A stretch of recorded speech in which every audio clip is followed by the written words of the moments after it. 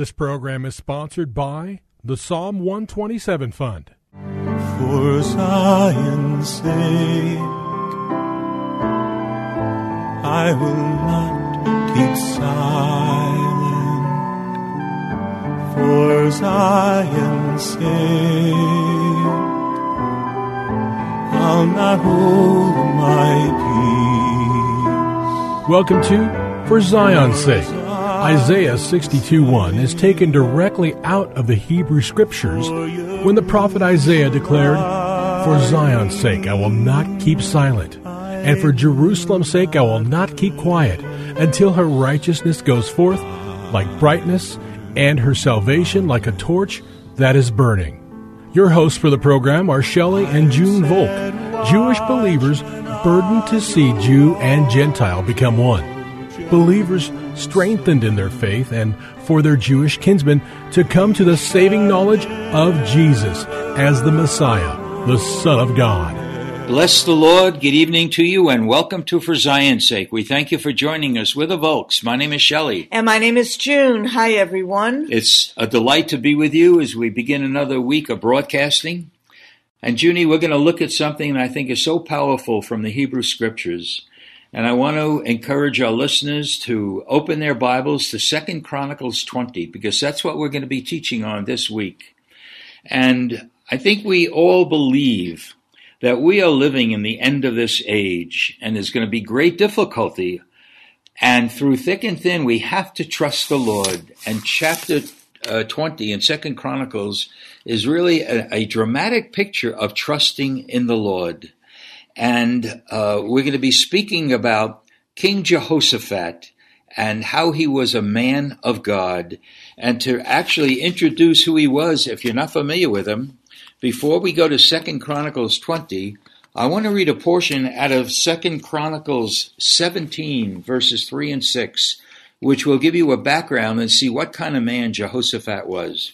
2 Chronicles 17, beginning at verse 3. And the Lord was with Jehoshaphat because he followed the example of his father David's earlier days and did not seek the Baal, but sought the God of his father.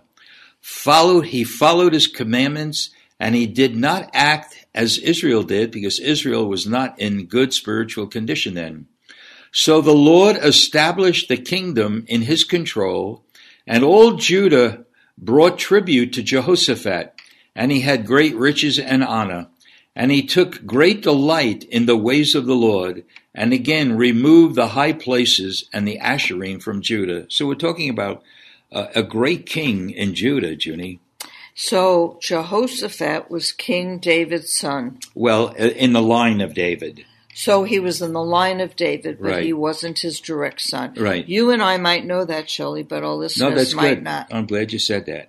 And I want to read a verses from Psalm 15, which again explain, while not mentioning Jehoshaphat, but it really applies to him. O Lord, who may abide in thy tent? Who may dwell on thy holy hill? He who walks with integrity and works righteousness and speaks truth in his heart. This is an introduction to King Jehoshaphat. Okay? And Jehoshaphat was strong in the Lord because he knew that the Lord hears the cries of the righteous. And in James in the New Testament, the Word of God says, the effectual fervent prayer of the righteous avails much. So if you have your Bibles, I hope you've already opened it to 2 Chronicles chapter 20. Read a few verses at a time and elaborate on them. 2 Chronicles 20, beginning at verse 1. Now it came about after this that the sons of Moab and the sons of Ammon, together with some of the Meunites, came to make war against Jehoshaphat. Then some came and reported to Jehoshaphat, saying, A great multitude is coming against you from beyond the sea, out of Aram, and behold, they are in Hazan Tamar, that is En-gedi. Interestingly, Junie, Moab and Ammon are descendants of Lot, and some from Mount Seir, along with Moab and Ammonites, came to make war against Judah. And it was a great multitude, and they were camped at En-gedi, and this multitude was a huge army. All right, let's go on to verse 3 and 4 to set the stage. And Jehoshaphat was afraid and turned his attention to seek the Lord and proclaimed a fast throughout all of Judah. So Judah gathered together to seek help from the Lord. They even came from all cities of Judah to seek the Lord.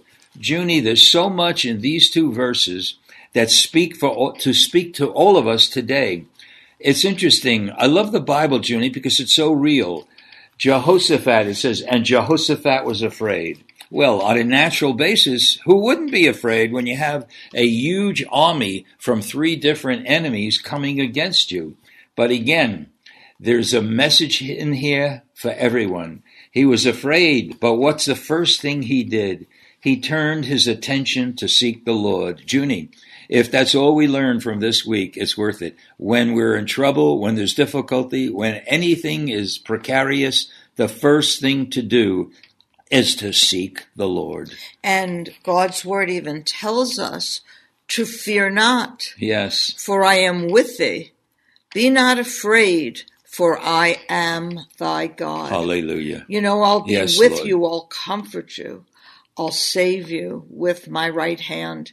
And if we really remember, Shelley, to turn to the Lord for guidance, for wisdom, Yes, Lord. for comfort, for help, he's faithful. So the word says he set himself to seek the Lord. And really in Hebrew, it literally means he set his face to seek the Lord. So we have to stop there and just ask some questions that I leave for you to answer. When a situation seems overwhelming, what do you do?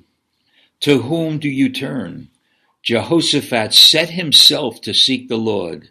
Not only that, but he understood the enormity or the seriousness of the circumstances.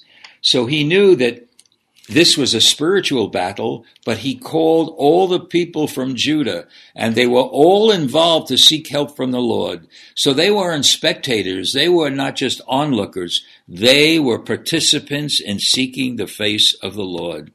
All right, let's go on, beginning at verse 5 in chapter 20 of 2 Chronicles. Then Jehoshaphat stood in the assembly of Judah and Jerusalem in the house of the Lord before the new court. And he said, this is his prayer, O Lord, the God of our fathers, art thou not God in the heavens? Art thou not over all the kingdoms of the nations? Power and might are in thy hand, so no one can stand against thee.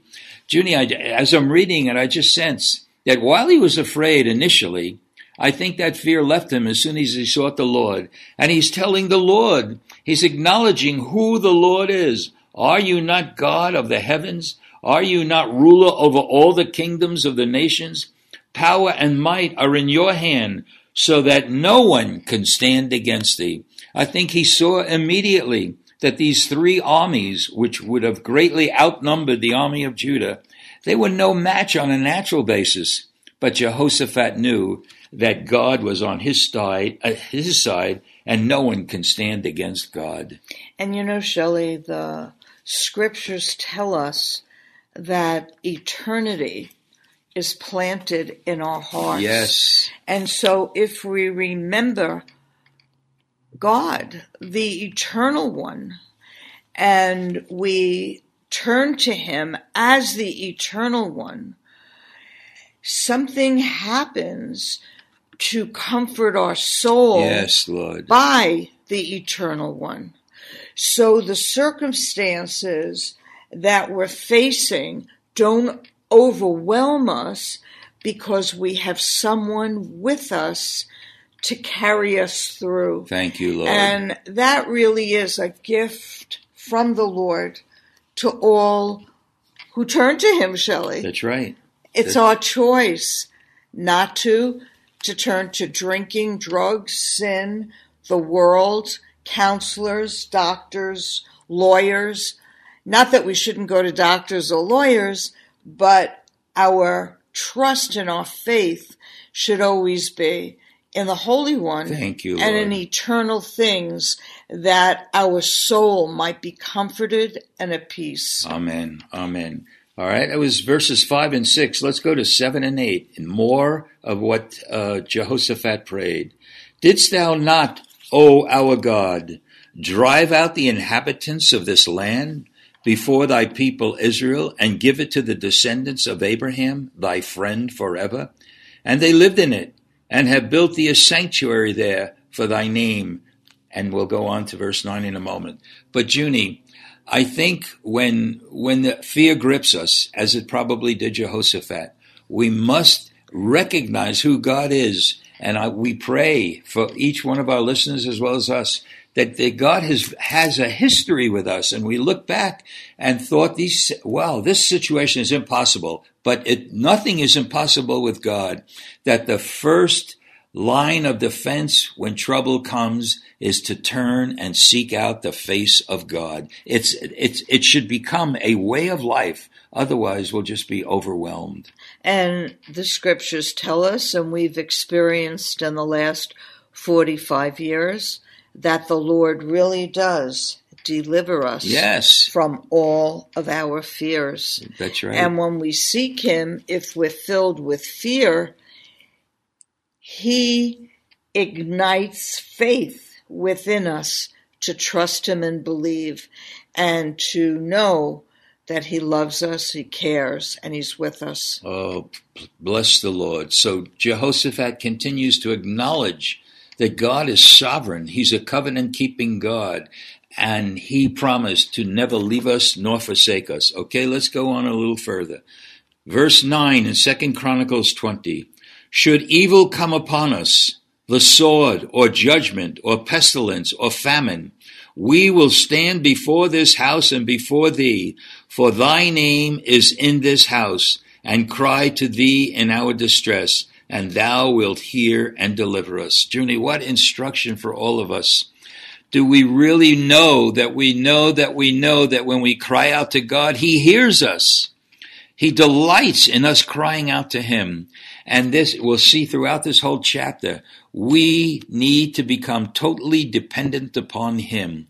And it's interesting in Hebrew, Junie, we recite the Shema every Friday to relate to our people. Shema in Hebrew not only means hear, but it means to believe. It means to obey. In other words, when we hear it, we believe it, and we obey the word of God. And we see Jehoshaphat is really a living example of this. He's crying out to the Lord, and there's a confirmation in his heart that God will hear him. And as we'll see, Jehoshaphat and all of Judah obeyed the word of God. So I pray that when we pray, we have such an assurance that was in Jehoshaphat's head. We will stand before this house and before thee in thy name and cry out to you. Father, we thank you. We thank you for the example of Jehoshaphat and all the people of Judah who banded together, knew that this was a battle they'd lose on their own. But when God is on our side, the battle is going to be won because he will lead us into victory. I pray, Lord, that every one of our listeners and Junie and I could live such a type life. We pray this in Yeshua's holy name. Amen. Thank you for joining us this evening.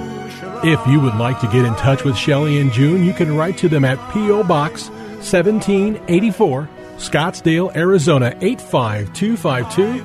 That's P.O. Box 1784, Scottsdale, Arizona 85252. And you can also contact them on their website, ShelleyandJuneVolk.com. That's ShelleyandJuneVolk.com.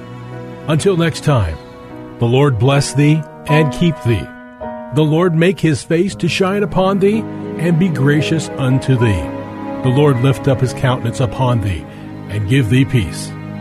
This program was sponsored by the Psalm 127 Fund.